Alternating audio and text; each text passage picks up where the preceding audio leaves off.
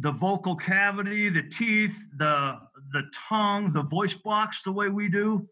And this has been also studied that the only reasons that humans were able to develop this is they had to first develop bipedalism. A biologist by the name of John Morley has become a good friend of ours. He made a study of this as well, found other scientists who had published this, that it was the fact that human beings became bipedal that allowed us to evolve the apparatus, the apparati that we use to articulate our language. And that's one of the most interesting things about these articulations is that they are articulated in exactly with the same apparatus that we have, because they're exactly the same, except for they're doing it both on the pant and on the exhale. Did that kind of answer your question? Yeah, no, that answered the question here. Next question here from David. Do you use something other than the IPA symbols to illustrate the utterances? Yes, what he means is the International Phonetic Alphabet. Right from the start, I chose not to use that because the reason that I was even got involved in this is because I wanted to learn more. I wanted to have more of this so that I could demonstrate that whatever this creature is, it's producing a language. It has a language. And so I created the Sasquatch Phonetic Alphabet, which you have a copy of, which you have the latest revision of that. And by the way, it's due for another revision because of things we've found. I created the Sasquatch Phonetic Alphabet based on really the NATO phonetic alphabet, with a bunch of sounds thrown in that humans don't, well, not that we're not capable of making them, we just don't do them often. Things like tooth pops and tongue clicks, things like this. I included those in the Sasquatch phonetic alphabet. But one of the main, and I get this question a lot, and I get it from academics who are pretty snooty about it. Well, why didn't you just use the IPA? Well, because anybody that's ever tried to use the IPA knows that it is notoriously difficult to understand. I created the Sasquatch phonetic alphabet for field researchers. And right in the SPA, there's a big section on this is what I'm asking you to do when you're out there. Even if you're unable to collect these things on tape, try, and if you hear a morpheme stream, try to remember what it is, try to remember what it was, what it sounded like, and write it down using the Sasquatch phonetic alphabet, the SPA, I call it. So that's the easy answer to that question is, why did I not use the IPA? Now, hey, I don't care in the future what linguistics specialists want to take any of these sounds and transcribe them according to the IPA, or even take my transcriptions and turn them over into the IPA. But what good that will do anyone, I don't know. Okay, Scott, do you want me to go ahead and show that slide of the SPA? Well, you can show the SPA. It might, yeah, if you want to show it down, if you want to show down further where it shows the actual transcription key. Okay, let me get this. That might be. Can you see my screen okay? Transcription key. Okay, let me move it around here and widen the view here. Okay. Tell me how low you want me to go. I'll keep going. It's the last thing on there, I think. Okay, there we go. Yeah, there you go. That shows, that's the alphabet right there. And that shows, for instance, just a capital, what we would call an A, but it's an A as in can. Okay. The one above that, as in father, and so on down throughout the whole alphabet, to include sounds that are compound phonemes. Then, of course, every transcription has to have an abbreviation key. And by the way, these transcripts are transcribed according to military standards of procedure. Oh, there you have this. There you have there. Now you're showing the very first part of the Barry Moorhead, or on the Al Barry tape, and I could kind of read some of these off. Yeah, please do. First, you hear the whistles, and you've got the transcription key there with the W. Okay, and then you have Ramho, Baruchahu, Vamvo. Let's see, Wamvo, Huhohu, No Plamentihu. Here you see the who on the end that you asked me about before, those terminal expressions. Right. You said Dave was coming up with? The percussive huffs, he calls them. Then it goes, No Plamentihu, Narla, Nagoku Stepkakoblem, Okuja, Frappe Hukle, Unikuogo wa? Adowaino, Muy Fuiko, Pico. Let's see, Kuono, Plenduchtish, Si Jao Glopumech, Paki Hoku, Dotosexi. Now, Scott, these sounds that you're doing impressions of, for lack of a better term, you're not doing the inhale or what you're calling. No. That would be impossible for me. So, yes, okay.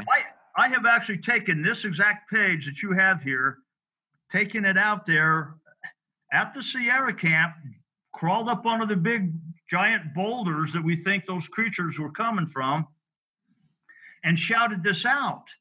Now, when you listen to it on the tape, which you just have, it's much faster. So to those creatures that were articulating this must sound like a child or someone who is mentally slow, actually trying to duplicate these sounds. Yeah. And in your opinion too, I've heard you speak about this before. Is there any evidence in the recordings of them trying to slow down their language to speak to Ron so he could understand them? Yes. Okay. Not in this tape, not in the Barry tape. I couldn't find anything because I've gone back and forth. And in the Barry tape, which is what we're looking at here, and in fact what we're listening to, what I had on the transcription program. There's nothing in the Barry tape that tells me that they were trying to communicate with the humans at all. It was all about, they were speaking to each other. Well, I have to qualify that. Where I think they were communicating with the humans is where the big male goes off and just starts screaming at them. And not with language, but with very, very intimidating vocalizations. And I could, Ron played part of that, but if you see it all, how it takes place from one point to the next, it's really, really scary. And I swear, if I'd have been up there, I'd be dead because I would have ran off the nearest cliff. Yeah, there's a really famous part of the tapes where it's almost like this. Yeah, it's Is there language within that sound? No. There are a couple of little phonemes, but most of it's not. Most of it's snarling and growling and what we would call ululation. In linguistics, that would be called ululation, like that. But nothing again, to answer your question, nothing at all that tells me that they were trying uh, speak language to the humans. On Ron's tape is very different, and he played you some of those where the being is going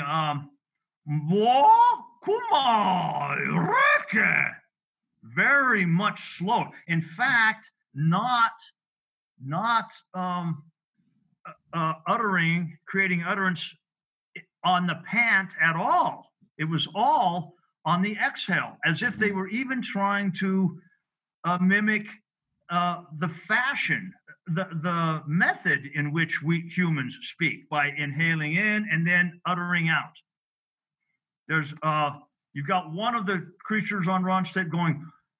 She's the female who is farther away from the mic at this point. She's going wacko, and then you hear the big male go wacko.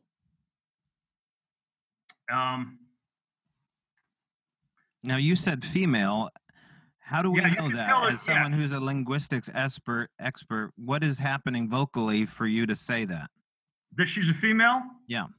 The same way I could tell you if you were listening to a female in the other room. You don't have to be a sound expert to know that it's a female talking in the other room, unless it's a guy who can very well mimic a female. Right. No, you don't have to. No, this is I mean, there's yeah, nothing, there's nothing in your training, spectrometer or something, and tell you, oh yeah, this is a higher spectrum, but he still could not scientifically say, oh, that's a female. So there's nothing happening vocally for you to say for certain with your training that this is a female and this is a male. Yes. Okay.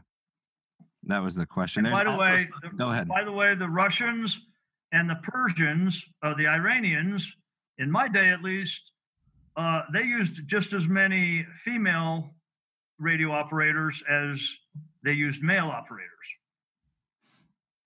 Can you give an example of a ululation with your computer program to show the difference between a morphine stream and a ululation? Do you have that ready? Yeah, let me get it back here. Do you want to look at it? Yeah. Let me give it to you. Okay. Yeah, we're almost here at one point to where they are. And I'll back it up a little bit to where I can see.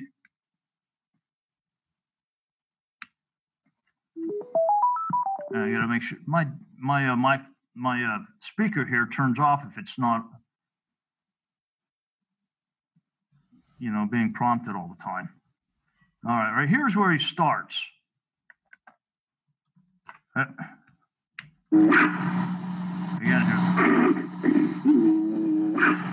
hear him go.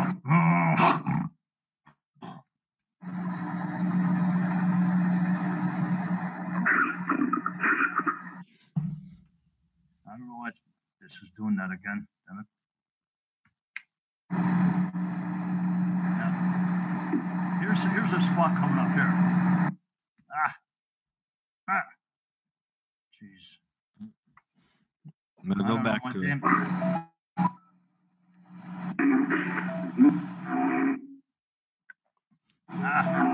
That's okay, Sky. It's almost like it's buffering. It needs a minute. Try this. I think this might do it.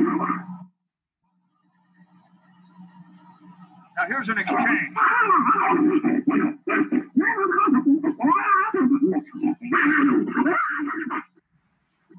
Now, that spot there, you should have been able to tell that was a female and a male going back and forth. I will go back here again. Where it is. There it is, right here. Try it again.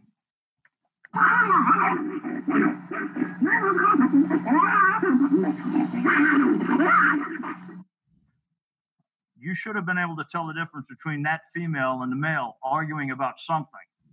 Of course, we don't know if they're arguing or if that's just the way they talk. But they sound like an old married couple, stepping on each other, vocally, I mean.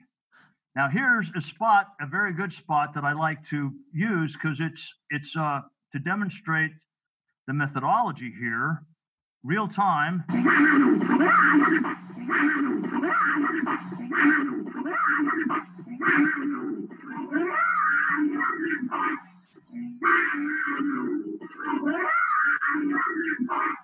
See, this is very clearly an articulated language that has syntax. In fact, all language does.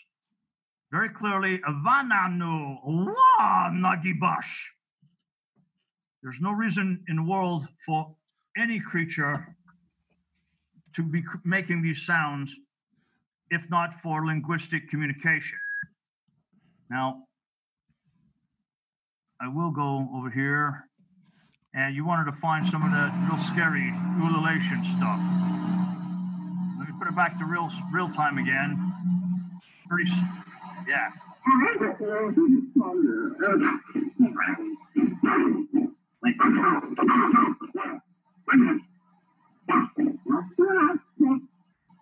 The little one? That's the little one. Now he builds himself into a rage. There's part of the ululation. Get through some of this dead air. Come on, Vicky. Come on down.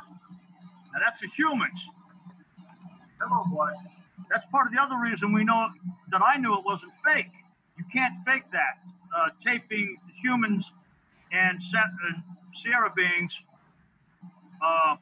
vocally stepping on each other. Okay, Figgy, here comes some tips.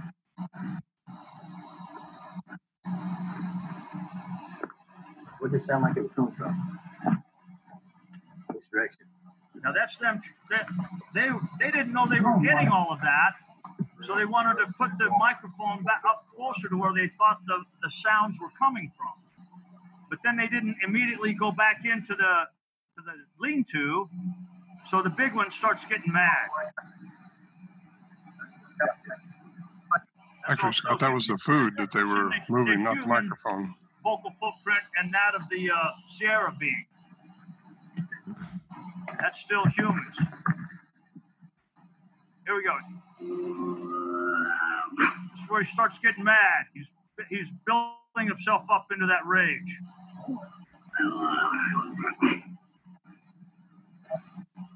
Here he goes.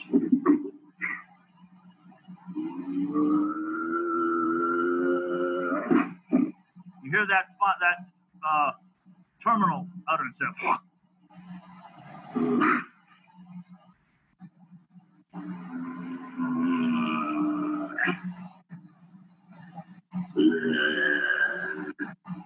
See, they're not going back into the tent yet.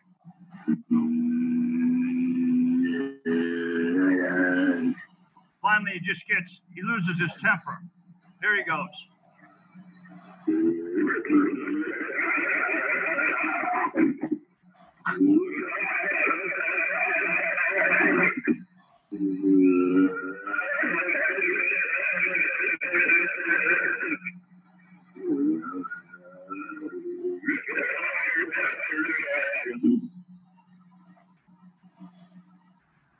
Then they have a little argument here.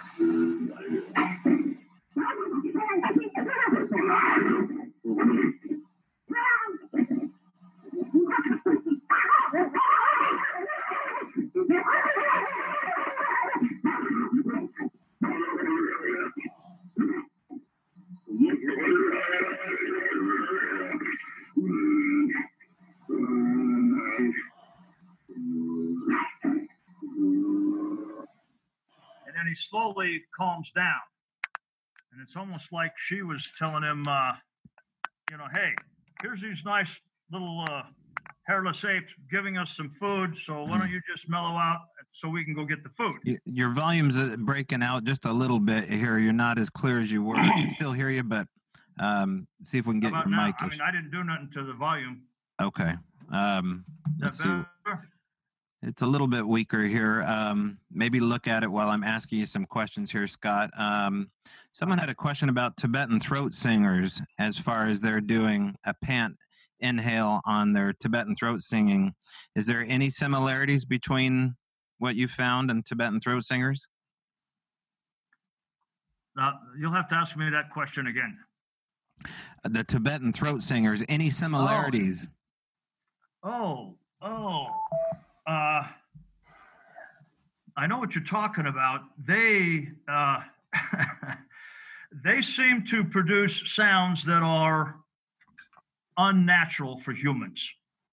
If you're talking about the ones that they go very, very down deep, yes, they do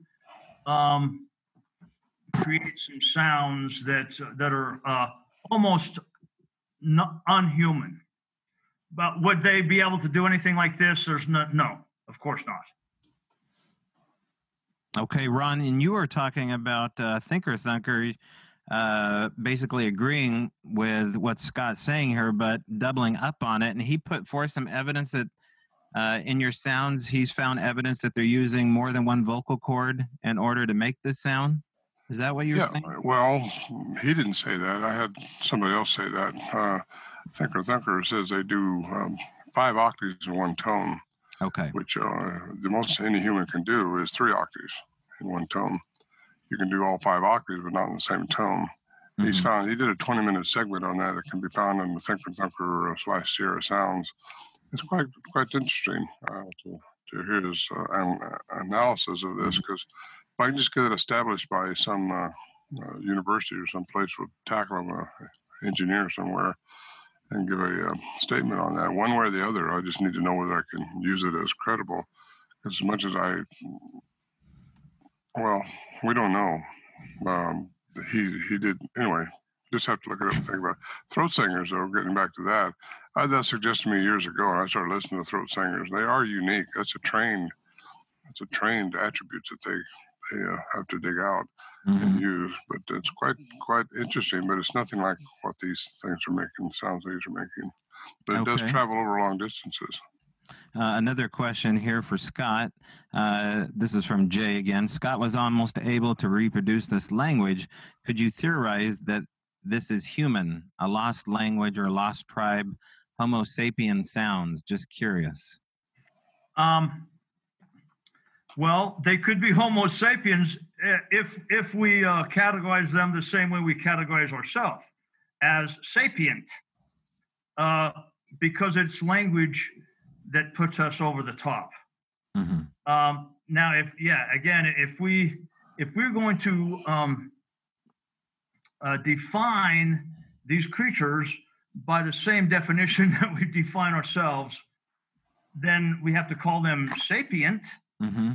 Now we could call them other thing. We could call them what Linnaeus first called them. Really, we could call them caveman. Homo, which means man, troglodytes, man that lives in the cave. And the guy that invented, taxonomy, scientific taxonomy, even included them in our lineage. Other than that, my personal opinion is, knowing that they have language, knowing that they articulated by the same apparatus that we have, I have to categorize them for myself, not being a scientist. I have to categorize them as a giant, hairy, wild man,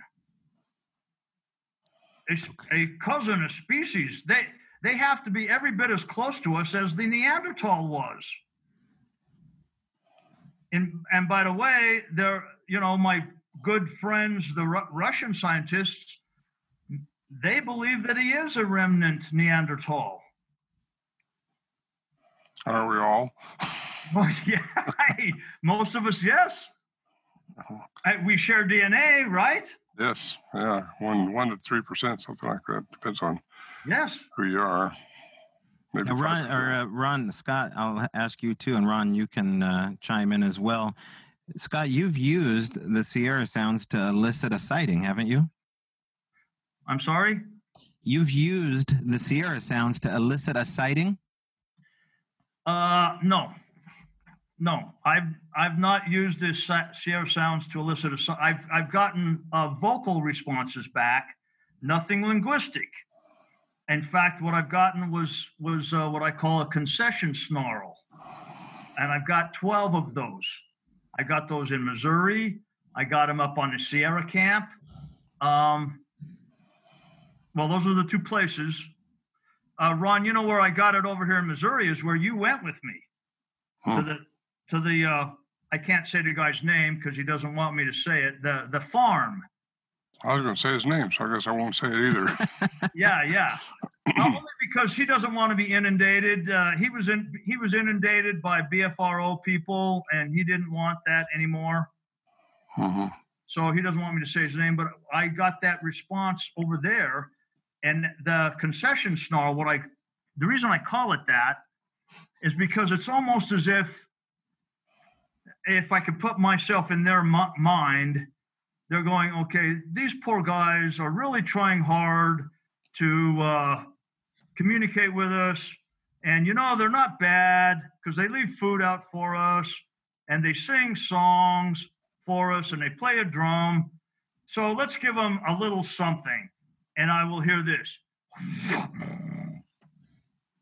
It's like the huh that you're talking about before with a snarl that follows it up and trails off. And I've heard that 12 different times that I've documented down. What about names? Were there any names ever mentioned or directed towards Ron or vice versa? Was Ron's name ever used or Al Berry's name ever used in a stream? No, but there are places where it really sounds like they are calling one of the other ones a name.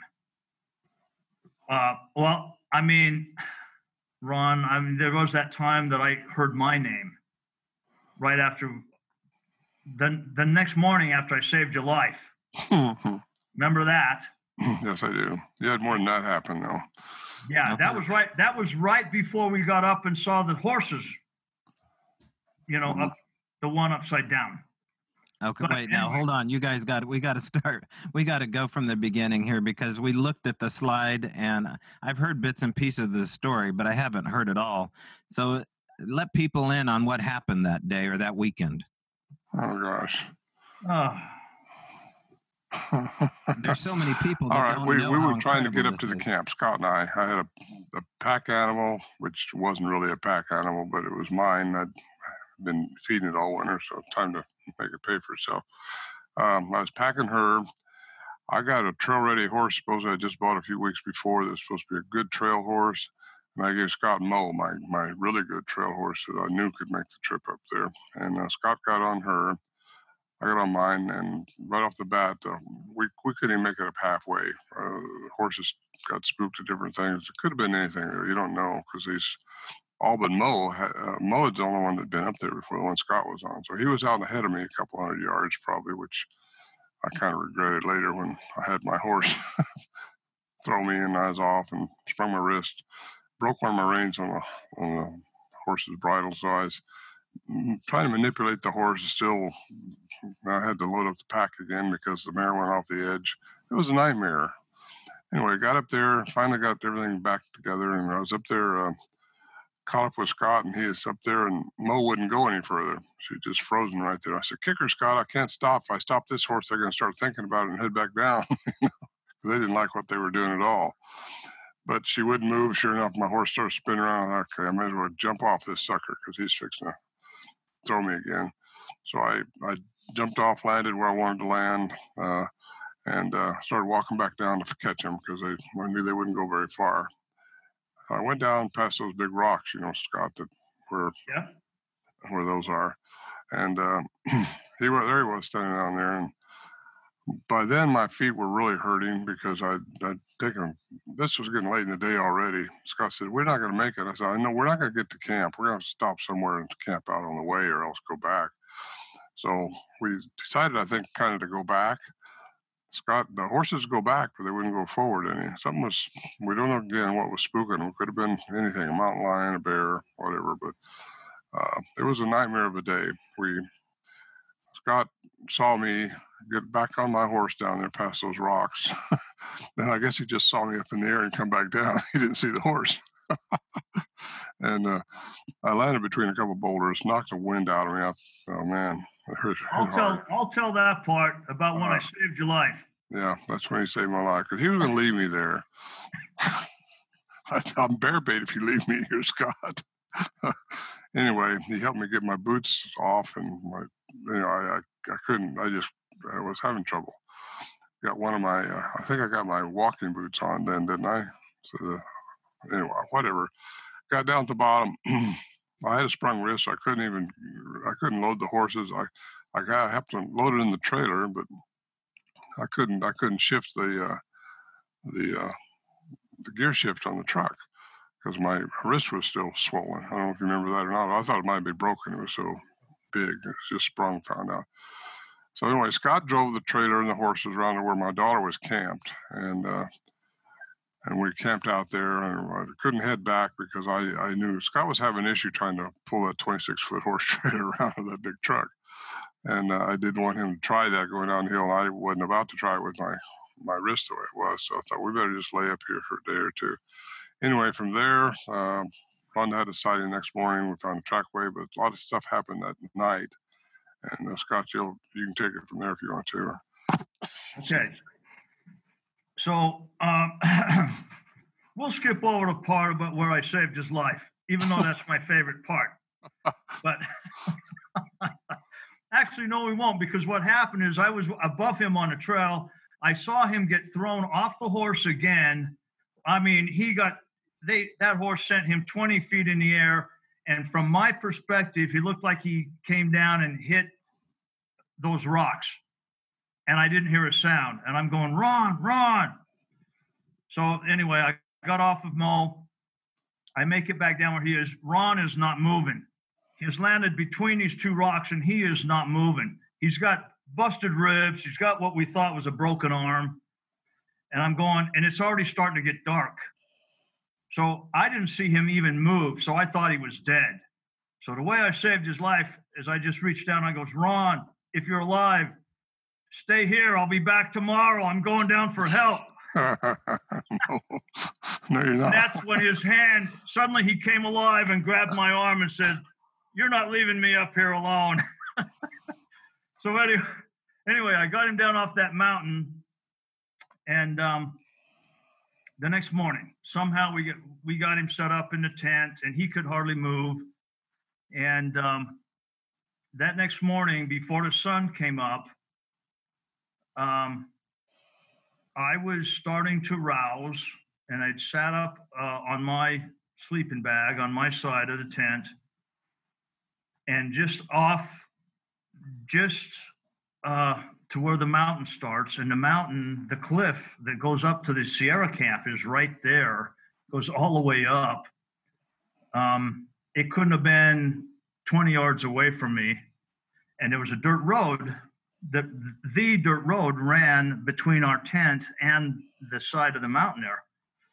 And I barely sit up, and I hear this, Scott. I hear my name pronounced very clearly by what I felt was a female voice.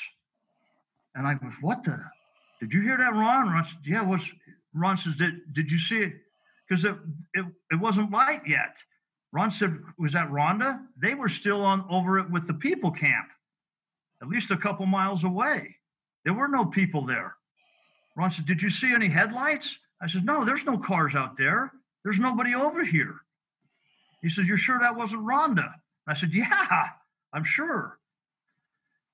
So anyway, we wait a few more minutes. The sun starts coming up, and I said, I'm going to go out. Ron couldn't move. I said, Ron, I'm going to go check, I'm going to go check the horses. And I no sooner opened the tent flap and stood out and stepped out is that the horses were, what would you say, Ron? Maybe 40 yards away? Oh, 30? Maybe 40 feet. Oh, well, yeah, they were picketed. They were picketed out on this line, not very far away from the tent. And the first thing I saw was the horse that I was on. The horse that at that moment, I had credited that horse with saving my life. up there the day before because Ron's horse did not help him. I saw Mo, my horse, laying on its back with all of its feet straight up in the air. And I goes, and the first words out of my mouth was, "Oh my God, Ron, Mo is dead." And Ron said, "What? Oh my God, what?"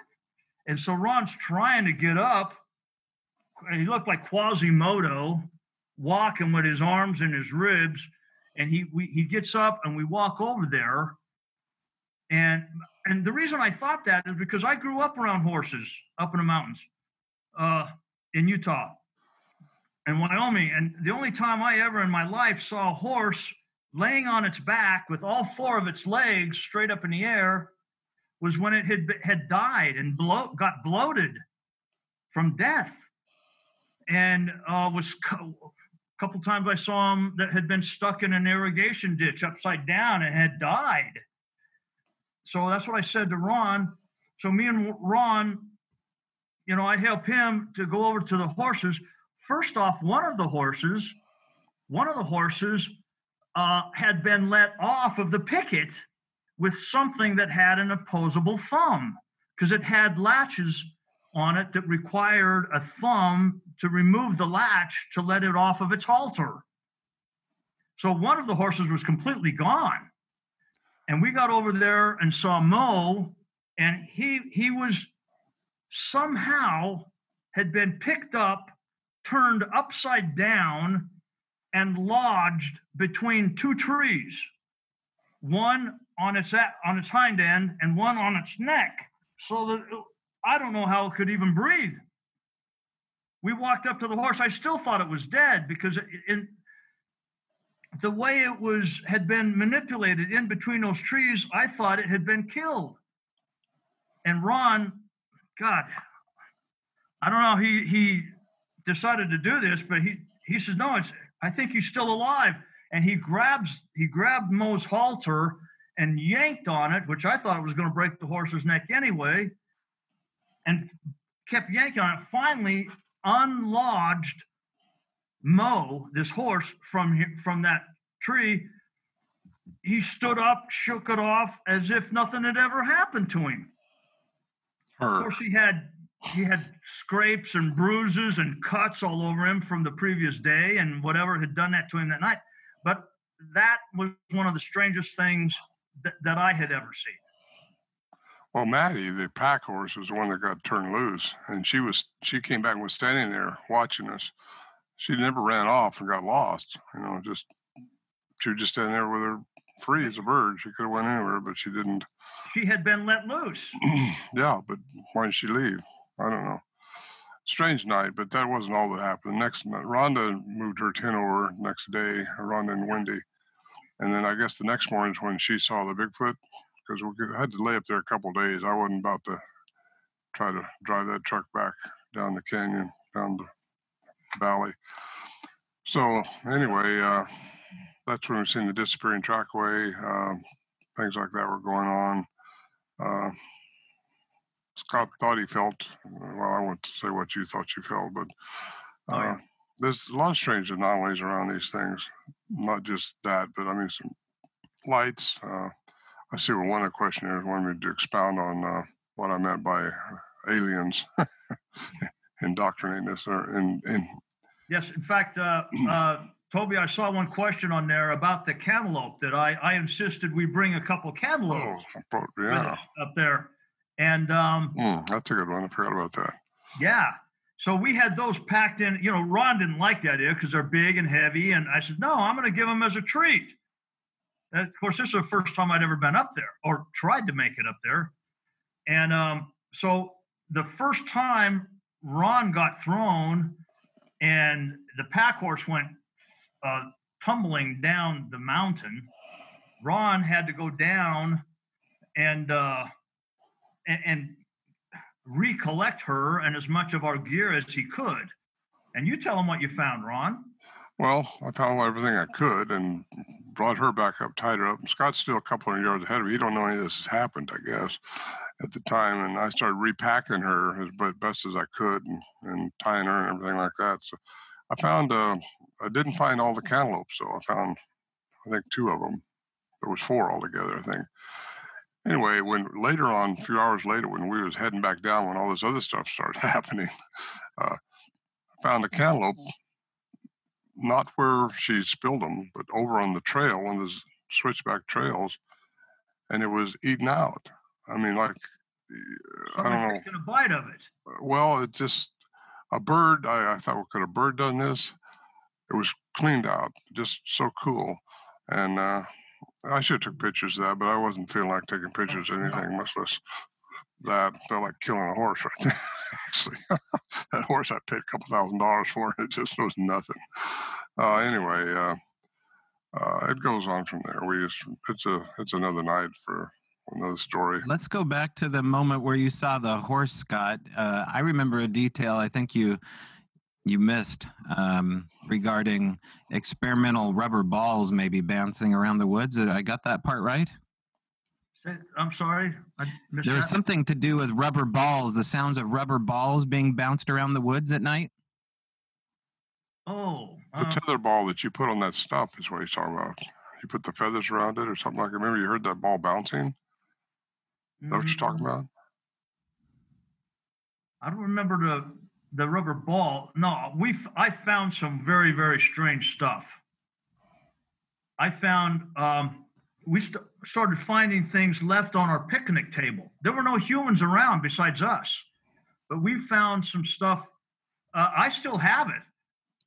For instance, there was a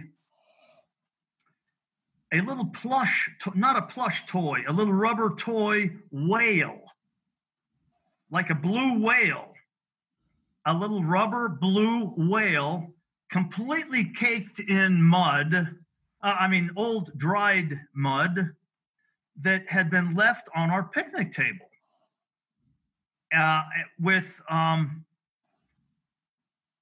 And a different morning, 2 little toy soldiers that were all completely, I still have them, that were caked in old dirt, old dried dirt that were there. Interestingly, one of them, and see, I never even talked to Ron much about this because I got to the point where I was not going to impose a lot of stuff on Ron because I was worried about him. But one of the little soldiers had a gun, was shooting, and the other one had a pair of binoculars. And they were set up facing each other. I still have those. And it just gets, there's so much. And by the way, I have all of this down in my journals that I kept.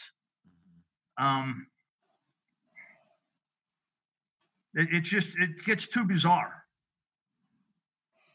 And there comes a point, Toby, where you almost decide you don't want to talk about it because you're certain that everybody's going to think you're nuts. In fact, the first 5 years that me and Ron began to present this study together, we would go out to conferences like yours up in Oregon and present the study. For the first 5 years, we actually had a verbal agreement. This is Ron. Are we going to talk about the weird stuff? At that time, we called it paranormal stuff or just the weirdness of it all. Now we don't call it paranormal anymore.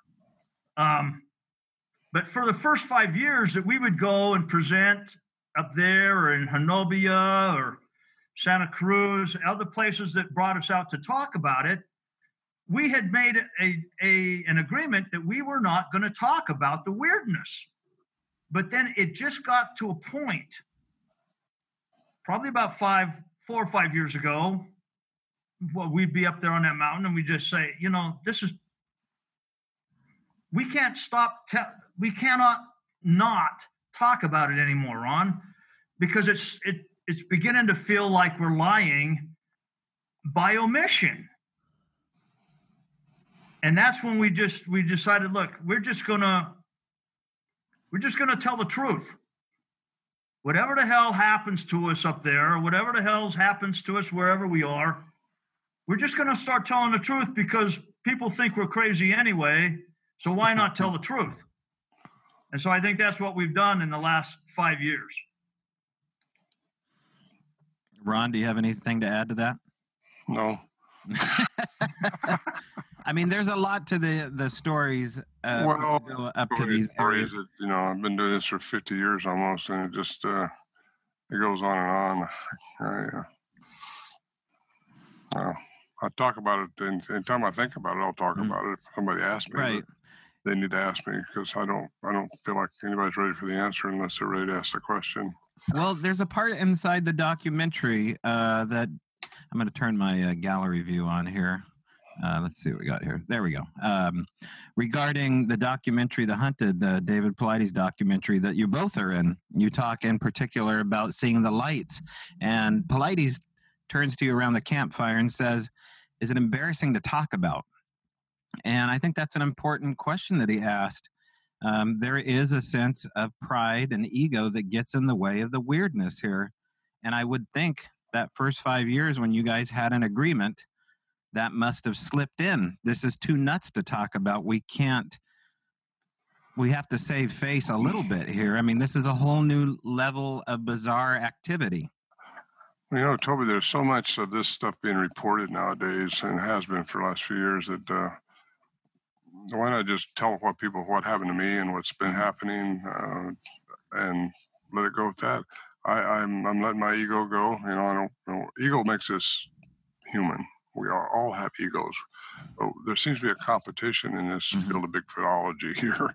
And I don't want to be part of that. I just tell what is and what I think and do what you want. I'm 77 years old now. I don't care if people believe it or not. It happened. What's befuddling to me is a little bit is all these scientists, I think, want to believe me. They've never, to my knowledge, ever questioned any of the other hunters. And a couple of them are still alive. And why wouldn't they want some corroboration of what this is all about? I mean, I'm the only one talking about this. These other guys just stay in the background. They don't want to, I mean, Warren Johnson, who passed away a few years ago, Al Berry passed away a few years ago. We're all passing on, you know, and yet this is such a story. It'd make one heck of a movie. And I've been, approached by several production companies, but they all want to tell me what to say. And I'm not going to have that. I've got to tell my story. I've got to be the executive producer, or I'm not going to go with it. And it pretty much wipes it out right there. But the story needs to be told, and it needs to be told the way it is, the way it happened. My take on it is another issue, because some people just don't believe in quantum physics. I don't know how they can not believe that. They've got their head in the sand if they don't know what quantum physics is all about. I mean, they don't have to know what it's all about, but at least understand that it is how everything in the universe works. And all these people are still going by, oh, if you don't see it, it don't exist. If you can't measure it, it isn't there. Well, one of these guys tell me how far it is in the universe, and come on, how small can small get? Quantum physics is the answer to all these anomalies that are happening, and they're really just something we need to understand. And if you understand a little bit how quantum physics works, it's not that hard to get your head around. You never understand all of it, but you can. I mean, how do you explain time don't exist as we perceive it? It doesn't. We're just living from day to day in a linear timeline for time. If you get out of this dimension, it doesn't exist the same way. How do you get past the thing that nothing is real till it's observed? Well, that's a crazy thing to say. How can anything not be real? If you see it, it's got to be real. Well, what is happening with our eyes and our perception? How's this stuff happening? It's through quantum physics. And it's how everything works. And these astronauts, these scientists, these physicists, they know this stuff, but it's hard to get the common mainstream science attuned to this, because so many people believe all that's happening is what they can see, feel, and touch. With their Newtonian physics they learned in the 5th grade. And that's too bad. They just need to expand themselves a little bit, open up out of their parameters, and understand there's a bigger picture to this whole thing going on. With the UFO intervention that's happening, more and more Bigfoots are being seen. It's coming to a head. Something's going to give. And well, I was raised religiously. I'm not religious now, but we're all spiritual, whether we like it or not. So I know biblical scriptures, and there's one in Luke 17:35, I think it is, says, as it was in the days of Noah. This is one of the first things I ran across when I started studying the Bible, started studying where giants came from. Well, Christ said, as it was in the days of Noah, so should it also be in the second coming. Well, I want to find out, well, what was it like the days of Noah? That's when aliens were intervening in humanity, changing the genome, creating Nephilim, the giants. Okay, there's a giant for you in Genesis. You get into the book of Enoch, which is not canonized, but you can start studying all this stuff, and stuff starts coming together for you. And it's a bigger picture, as it was in the days of Noah. Well, if that's happening, then UFOs are coming here now. They're going to be more and more. Aliens are going to offer us advanced technology, which you got to watch for, because just be careful. There's a dark side out there. There's a good side too. And we all have what they call guardian angels, if you have, but that may be the mind speak that you're hearing sometimes when you go to right instead of left. You got to pay attention to that. It's important to have your heart mind coherent so that your brain is acting with a heart rhythm. And once you get that energy working in your behalf, you'll go the right way. So there. It is Sunday. Come on, give me a break. The paranormal world has a lot of branches on it. When you're looking down the scope at UFO activity and people that are invested into hauntings, and then you have the world of the cryptid. Those three branches in particular come up over and over again. But as it relates to something called hitchhikers, I wonder if you're familiar with something following you back home. And I'll pose that question to Scott. After looking into this, do you find that the supernatural is approaching you as though it's seen you look at it? I saw that question by Nancy there, and I was right away. I came up with a real easy answer. Yes. No, but Too easy. In a lot of ways, in a lot of strange ways. Of course, I live in Missouri. I live on the Missouri River corridor, and I'm quite sure that they migrate seasonally up and down the Missouri River corridor, because the Momo here, what we call them out here, the Missouri Monster, that name was given to them 100 years ago. And there are hundreds and hundreds of newspaper articles going back 100 years. I think it would be natural for me to see phenomena out here, which I did. Once I got started on this, me and Stephen would go out in the woods and we'd have strange things happen and different vocalizations. Nothing linguistic, by the way, but again, a couple of those concession snarls.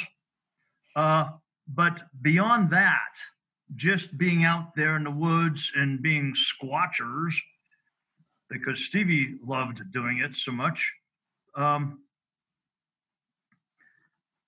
I lived in a house in Lone Jack, Missouri that butted up against a huge area of forest, a conservation area actually. And I had red foxes out there. I had some bird feeders out there. I loved the birds, the big woodpeckers that would come and stuff. So anyway, I had a rock out there in the back that I would leave food. I didn't feel like throwing food away when I could take it out there and give it to the foxes or the coyotes. So I started leaving food out on this rock. And me and the kids, we just called it the food rock. So go give it to the food rock, and me and Ron had been doing this but I never imagined anything other than foxes or coyotes coming up. I suspected that there were Sasquatch beings around, but not at my house. And then I started finding a particular type of little rock, and it would always be laid. And I know coyotes are not doing this. I know red foxes are not doing this. And they would be of a different color each time. Sometimes they would be a pinkish color, but they would be almost a complete sphere, a little circle, maybe a little flattened sphere, but completely smooth, like it had come from the bottom of a stream of some sort, which I had no real streams going past my house.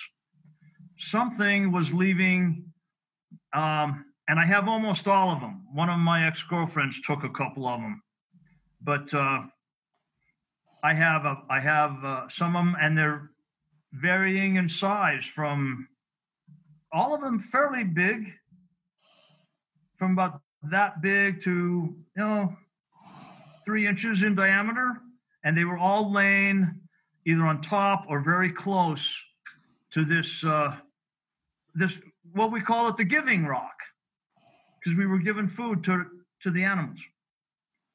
That was one thing that I cannot explain. I don't think it was coyotes. I got one. Okay, go for it. Well, I think I've talked about this before, but up at the camp one evening when these beings were around after we all settled in the shelter, I say it's all, there was 3 of us up there, Bill McDowell and Lewis Johnson and myself, and we were bedded down inside the shelter. We heard this clicking noise out by the stove, sounded like a rhythmic clicking, and didn't know what to think about it, but it kept moving up towards our shelter, which is probably, maybe 30, 40 feet away. And as it got real close to the shelter, all of a sudden it was inside the shelter, a clicking sound. We turn our lights and it stops immediately. Turn the lights off and it starts again. This went on for quite a while, and anyway, later, all of a sudden stopped. But later down in the valley, I was out at my pasture irrigating, and I heard this clicking sound, the same sound, like castanets. And I looked around for it, and I couldn't find it. And I couldn't find the source of it, but it kept clicking. And I asked Bill about a few years later, I asked him, Bill, did you ever have anything happen to you at home? Because I've had, pounding on my house and stuff like that, my ranch house and stuff like that. But this was a definite daytime if something went on. He said, yeah, remember that clicking sound we had at the camp up there? I said, yeah. He says, I had that in my place down where he lived in the valley. Follow him. So it's like whatever it was, we don't know what it was, but it had come to us again at our homes. And I've heard a lot of people report about these things messing with you at night. I call it the witching hour during the night. Generally, it's when it happens, but these were the daytime. And it's just interesting stuff, because the witching hour is when our frequency lowers, our bodily frequency, when we start to go into the alpha theta state of sleep awareness and get into almost a dream state. I think that's when the Earth's frequency also lowers, according to the Schumann resonance. By the way, that just went off the charts here again recently. Anybody read that? It's kind of something to watch for. Same time, a bunch of UFOs we're seeing too. Anyway, I'm rattling on here, but what I'm getting at is, yes, they once they get into you, and once they're interdimensional, I believe, they can go from the 3rd dimension into the 5th. We see them in the plasma state of the 4th dimension of time. That's when they're seen as cloaking. I get my woo-woo stuff going on, but it's just quantum physics. And it's how things can really work and the science behind it. Al Berry told me one time, he says, whatever you do, stay with science. Don't talk about the woo-woo stuff. So I tried to stay with science, and I got into quantum physics. I asked a couple of guys years ago, professors that I knew, what do you think about quantum physics? And because they believed in the Bigfoot, but it hadn't been proven yet. They said, don't even talk about quantum physics. You can't get a body, bring it in and let's cut apart. It's not going to exist. So that's unfortunate. We don't have academia on board with this. Even when you got Dr. Curlin's report saying those tapes are genuine, and I'm sure Scott wouldn't even try to tackle them if he had known the credibility of the actual tapes themselves were not manipulated, were not speeded up, not slowed down, not anything done. Yet you get academia that still won't tackle it. They're afraid of their tenure, maybe afraid of not getting the funds for the next project they want to do. They can't lose credibility within their community of golfers. It's just shame. Toby, I just thought of something very, very weird. That you mentioned synchronicity before. If you don't, I don't mean to butt in on you, Ron. Oh, go ahead. I'm just rattling. But here I was doing this with Ron we'd been doing this for about 5 years, and at Wentworth College where I taught for many years, they were putting up a new display case of old alumni, right? And so I was interested in that, some good old pictures of alumni, and I'll be damned if they didn't put up a picture of Marlin Perkins. And I said, and they even put up a little thing that had the thing, and the people that were doing this had no idea that I was involved in this research. They even put up a little plaque in front of this picture of Marlin Perkins. I don't know if you guys know who Marlin Perkins is. Mutual of Omaha. Yeah, but he was the first guy to go on national TV with his own show about wildlife. And I didn't even know this about him. But on this little plaque, it said he said he was the first guy to have a wildlife show. Well, the Wild Kingdom, Mutual of Omaha's Wild Kingdom, right? And then on this plaque, it says he was also involved in the first expedition into the Himalayas in search for the abominable snowman. I got something for I got the rest of the story to get through. I had no clue. I mean, I'd loved Wild Kingdom, but I had no clue that he had been, had done that. But then after that, of course, I had bragging rights that all of my crazy stuff, I'm just following in the footsteps of the Wentworth footsteps of Marlin Perkins, right? Who had graduated from the college that I was teaching at. Really? Oh, I didn't know that part. Yes. Peter Byrne, who most of us know that name, who I brought up in my presentation earlier, he was really the first guy on the Tom Slick expedition to go over there and start investigating the Yeti, the abominable snowman. Yeah. And the big deal was the finger, the hand, supposedly from a Yeti, all guarded by the Sherpas up there. And he actually got the Sherpa drunk one night and replaced one of the fingers of the Yeti with a human finger. And when Perkins went in there years later to check all this out, he found the human finger and said, well, this is a human. It's not. Anyway, he snuck it out. Peter did. I don't know if I should tell this story or not, because it's kind of funny, but it's real. And he snuck it out in Jimmy Stewart's wife's lingerie, and because they were good friends, Jimmy Stewart and Peter Byrne. And anyway, it ended up over in Europe someplace. It's gotten lost somehow, because no one knew about DNA in those days. This is in the 50s, you know, so 50s, 60s, right in there, when Peter was doing the safaris over in the Nepal. So there's the rest of now you've heard the rest of the story.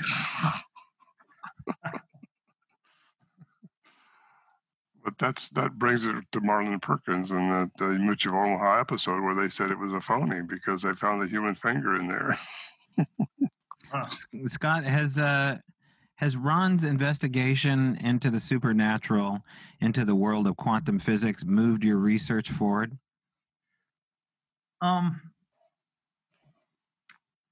You won't offend me, Scott. Go ahead. No. Well, not linguistically, but see, Ron and I were of the same mind from the very beginning. I mean, our first trips up there, of course, you know, you don't have much to do up there on the average day other than to sit and philosophize. And that's been my mindset, you know, for my whole life. So we always talked about, you know, what could be happening. You know, and we talked about quantum physics. We had both studied it. I teach a whole unit, and even to this day, I teach a unit in the philosophy of science in my intro to philosophy class. And I spend a lot of time about quantum physics because it's the only place you're going to get any of it is in a philosophy class. They won't teach it in the biology class or even in the physics class. So the only place that will describe to you the implications of quantum physics is in a philosophy class, because it's been left up to us philosophers to define the implications, because the scientists don't want to touch it.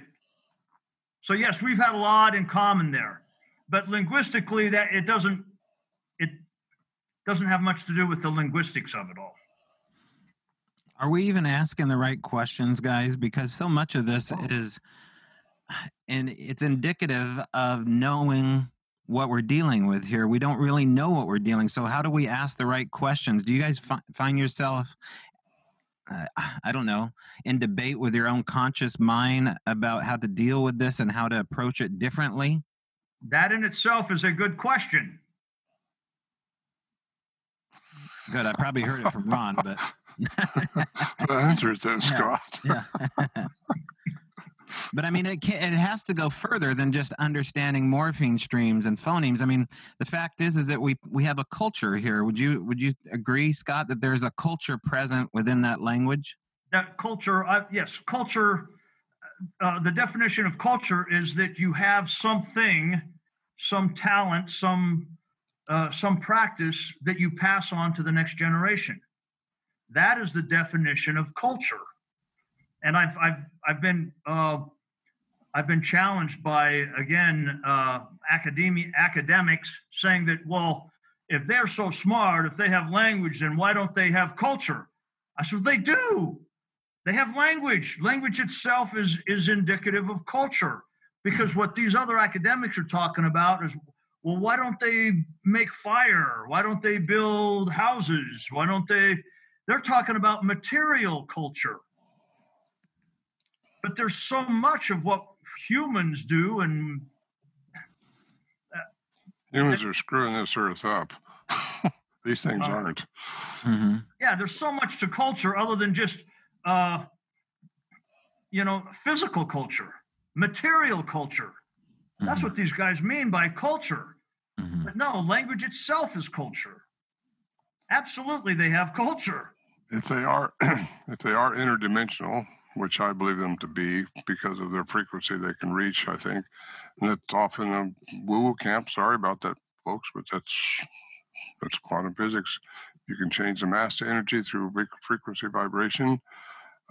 Get into that stuff, and that's why you're not going to see a fire. They don't need a fire. They don't need a car to get around. They don't need anything we got. People used to say, well, we got to protect them. Let's shoot one so we can protect them. That's ridiculous. That's the stupidest thing. I've never been into that. And I think we weren't into that when we was up there unless we had to protect ourselves. That's the only reason we carried the guns, because of other elements too. Mm-hmm. A lot of things up there can get caught up in this area there. It's just, Mm-hmm. I mean, I've got a hat band made out of a 52-inch rattlesnake we shot on the trail. That'll get your attention. Anyway, it's just, where was I going with all that? I don't know. But well, let me ask you this, Ron, regarding the 40 plus years of you looking into this, and Scott, are there any examples of a language existing in a culture that doesn't have religion? And if so, can we speculate about spirituality? I use the word religion, but spirituality, let's stick with that. I would think that every language would have a culture, would have some kind of spiritual core, believe in something greater than themselves. Has that question been asked? Ron, may I answer that quickly, and then that you take that? Okay. We know that human beings have had language for at least most linguists will say at least 150,000 years. Spoken language the way we speak it now. Of course, it took much longer to come up with the written language and things like that. But we and I believe that we've had, in fact, there's archaeological evidence that we've had religion for even longer than that, because there's evidence that the Neanderthals had been buried with some ritual, that Lucy had been buried with some ritual. That's going back a couple million years. right? But certainly, I believe, and there's a lot of evidence that I've read, published, that will state that we have had religion ever since we were able to ask the questions. Ever since we had language, certainly we began, as soon as we had the ability to ask the questions, we began asking the questions. How did all this happen? Who made this?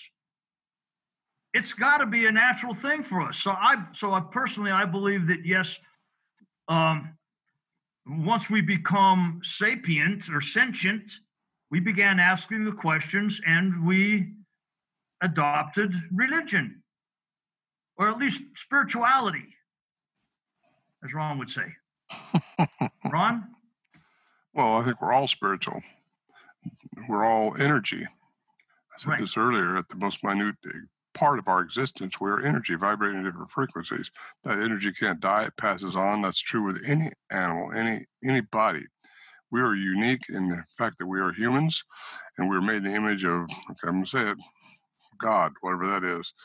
But I think the troglodytes did evolve, like Darwinism says. So it does not explain our consciousness. It does not explain telekinesis, not explain some of the attributes that we seem to have that Bigfoot might have. He's a little bit more advanced than we are. Some of that may be evolved. Some of it may just be inherited by their creator, whoever did that. But there's a bigger picture to all this stuff. And spirituality, yes, these things, if they can go from the third dimension and exist in the fifth dimension, they're not involved in time like we are, unless they're in our three-dimensional environment. Then they're subject to our three-dimensional rules and laws. They can be shot, things can happen to them, but they can also change their frequency vibration to go out of our perception into the fifth dimension. You see them sometimes cloaking in the plasma field of the fourth dimension of time. That's where the ghosts are seen. That's where a lot of things are seen. Depends on the temperature. That's why a lot of things happen during the witching hour of nighttime, because that's when the resonance of the earth changes. That's when we change. That's when things can happen. Spirituality, yes, they are spiritual beings just like we are. Okay, real quick here, Ron, regarding proof, scientific proof. What do you think of scientific proof of actually bringing in a body of a being? Where are you at with that? I don't think it's going to happen unless it happens by accident. But even when it does, supposedly, like Glenn Beck did, he shot one point blank at their Mount St. Helens in 1924, supposedly. They never could get the body. A lot of people say they've shot him. They don't ever find a body. I'm not sure it's ever going to happen, because if they are what I think they could be, and that's interdimensional, they have an attribute that we got to get a hold of and understand it. I don't think you're ever going to prove it by a body on it, or you could if you had a body on a table. If that happens, great. There could be some that are just relic hominids that have been here for eons and evolved way past what I think we are right now. But there's also what I call the dilution factor, where some of them crossbred with natives, indigenous people, and they have diluted themselves down into more human-like qualities, which means they're more human-like than others. What we dealt with up in the Sierra Nevadas, I think we're not diluted down. These things we're just different. Mm-hmm. I don't know that all of them can talk. I just don't think they're all the same. They're not of the same genome even. Because if you believe in aliens, like I do, like get your head in the sand if you don't think there's aliens out there, if you don't think they've been visiting this earth is a jewel. We've got everything here. We should be very happy that we've been given dominion on this earth. That's why they don't mess with us. We are very chosen. We're very special people. So there's Sunday again, Toby, so forgive me. You go. We're very special people. We just don't realize. If you realize who you are, and don't bring the darkness in. If you don't want, some people are the devil, are they demonic, something like that, don't even go there. Keep your conscious level up to a higher vibration. Think of positive things and advance this world, advance yourself. Get better. Real quick here to the audience with our last 10 minutes here. If you'd like to come on the air, don't be shy. Come on the air, and all you got to do is raise your hand in the Q&A area, and I can flip on your microphone if you want to. You can speak directly with the the presenters here. While people are mulling that over there, Scott, I remember a specific phrase that you mentioned back in 2010. I believe the phrase was "Wicca save us," not "Wicca save us we," but oh gosh. There was a phrase that I think you elicited from the Sierra Sounds, "Food Hayabuaya." That was it. Food Hayabuaya. And it had what you're calling, what is it when you utilize a word that's the same between another language? And A cognate expression. So would food be the cognate and Hayabuaya be the Squatchanese? Yeah, that's an interesting thing because the morpheme, what lay people would call a syllable or a word, we can't call any of them words because words are notoriously difficult to define. You have to have a dictionary to say, oh, that's an actual word. So we have to call them morphemes. The word or the morpheme food was one that was articulated twice in the same utterance exchange in the Berry tape, and then once in the Moorhead tape. The one in the Berry tape was when it seemed like the big male and the big female were arguing, and the female said this is how I have it transcribed, and it's very clear. She goes, "Me watch food, plain food." And you know, you have to be careful of this, but you have to document it as well. That is a very good pidgin, meaning half English.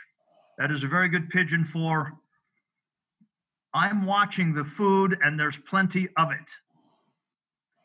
And then again, 2 years later, same place. Oh, and by the way, when the Berry tapes were recorded, the humans had never said the word food, not once. They were using the word dinner.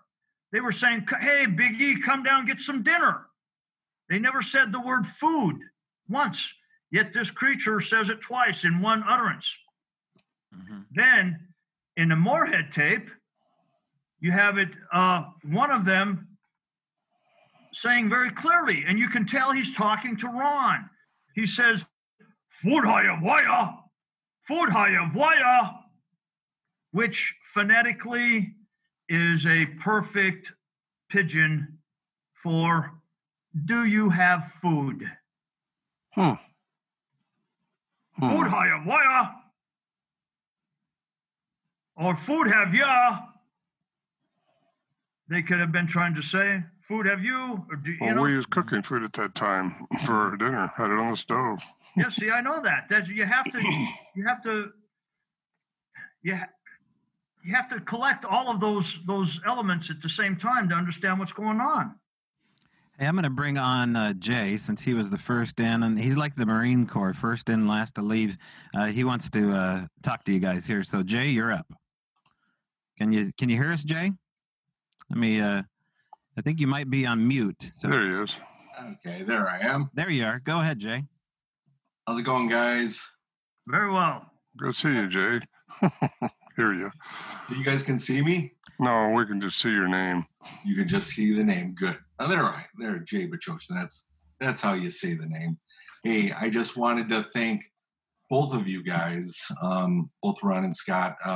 I've learned a lot because I've been listening to the Sierra Sounds for a long time. And Scott, I thought you could almost imitate those things perfectly. It was really good. But I just wanted to thank you very much. It was very educational, and I definitely appreciate your guys' time today of doing this. Thank you, Jay. And he's got a film, Finding Jay. Anybody wants to see how research is, Finding Jay is a good thing to see. Well, you get it on Amazon Prime.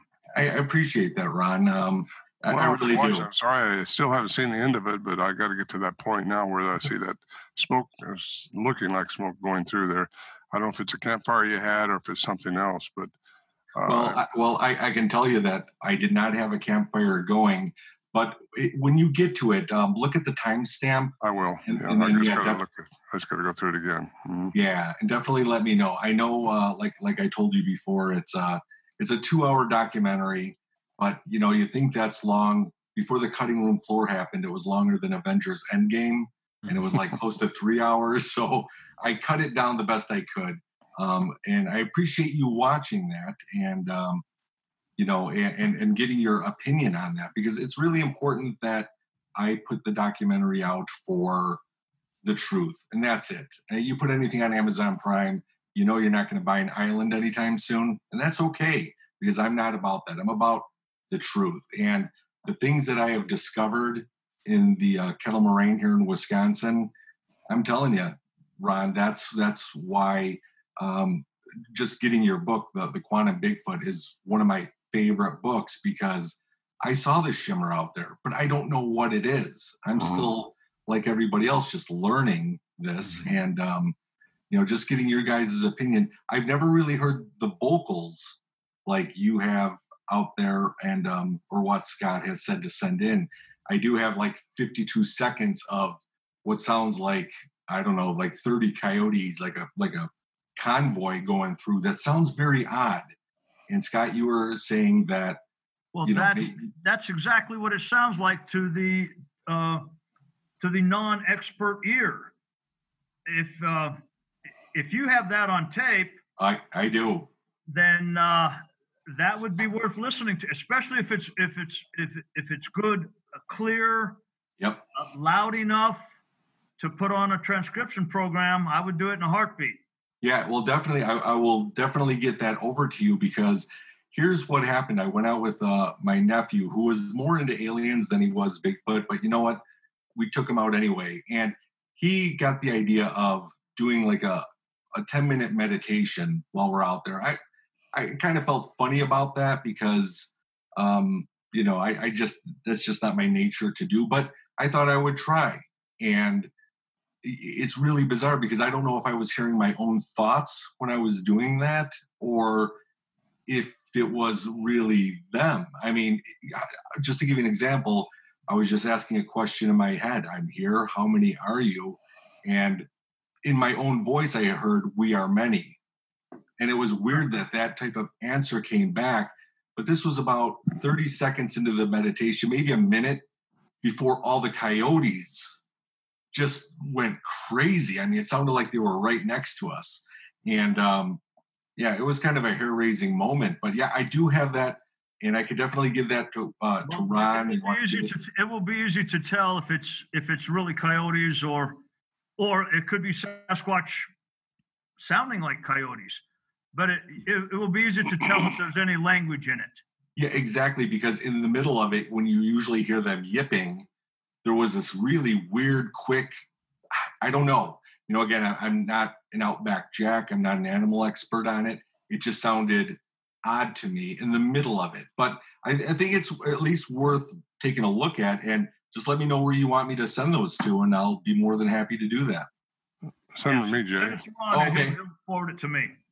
Oh, okay, great. And then what I could do, Ron, maybe could I, because it's a pretty big audio file, should I Google Drive it to you, or WeTransfer? I would go WeTransfer, Jay. That's never let me down. Okay. Yeah. And Ron, WeTransfer is just a file sharing option. You'll get an email from him, a data dump, and you'll have to upload it. But it's so flexible that anybody listening who's not using WeTransfer to send all of your big audio files, you're missing out. It's super simple. And Scott, I would recommend it to you as well. WeTransfer.com. No membership, nothing like that. Huge files. I mean, thousands of gigabytes. I put my IT guy in charge of all of that. Okay. Well, that's good.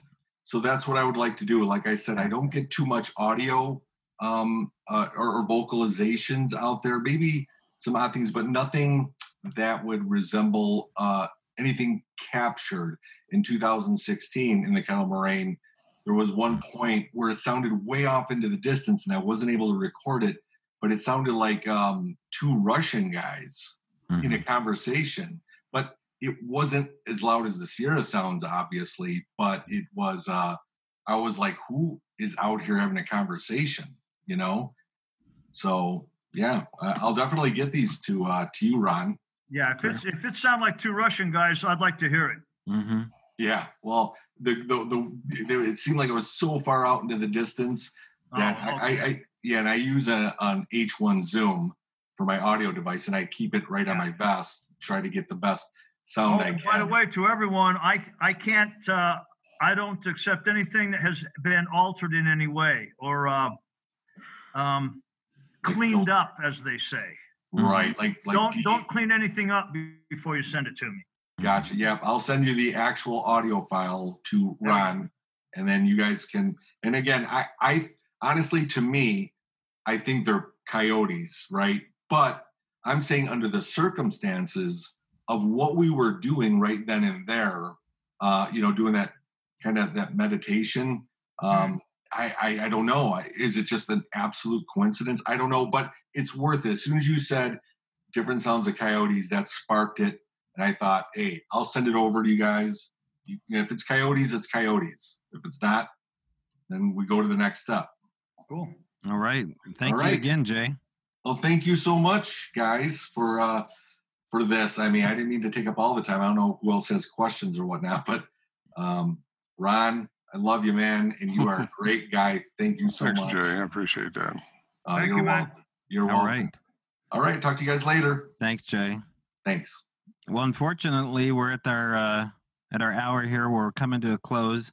Ron Moorhead, thank you again for providing an afternoon for all your fans. Scott, thank you for providing an afternoon for all your fans. I think that something's going to erupt out of this before, I knew that the Sasquatch language conversation had kind of fallen short, way more short than I was hoping for, but I really want to help reawaken this. So my question to you, Scott, is before you leave, is we need to get the language paper back out on the internet in a form to where people are looking at it again and diving in. Is that something that I can post and start advertising more? Which one? Well, your paper that you put out, Sasquatch Phonetic Alphabet. You can put it out there. It's on Ron's. Mm-hmm. It's also on Dave Paulides' website. It's out there.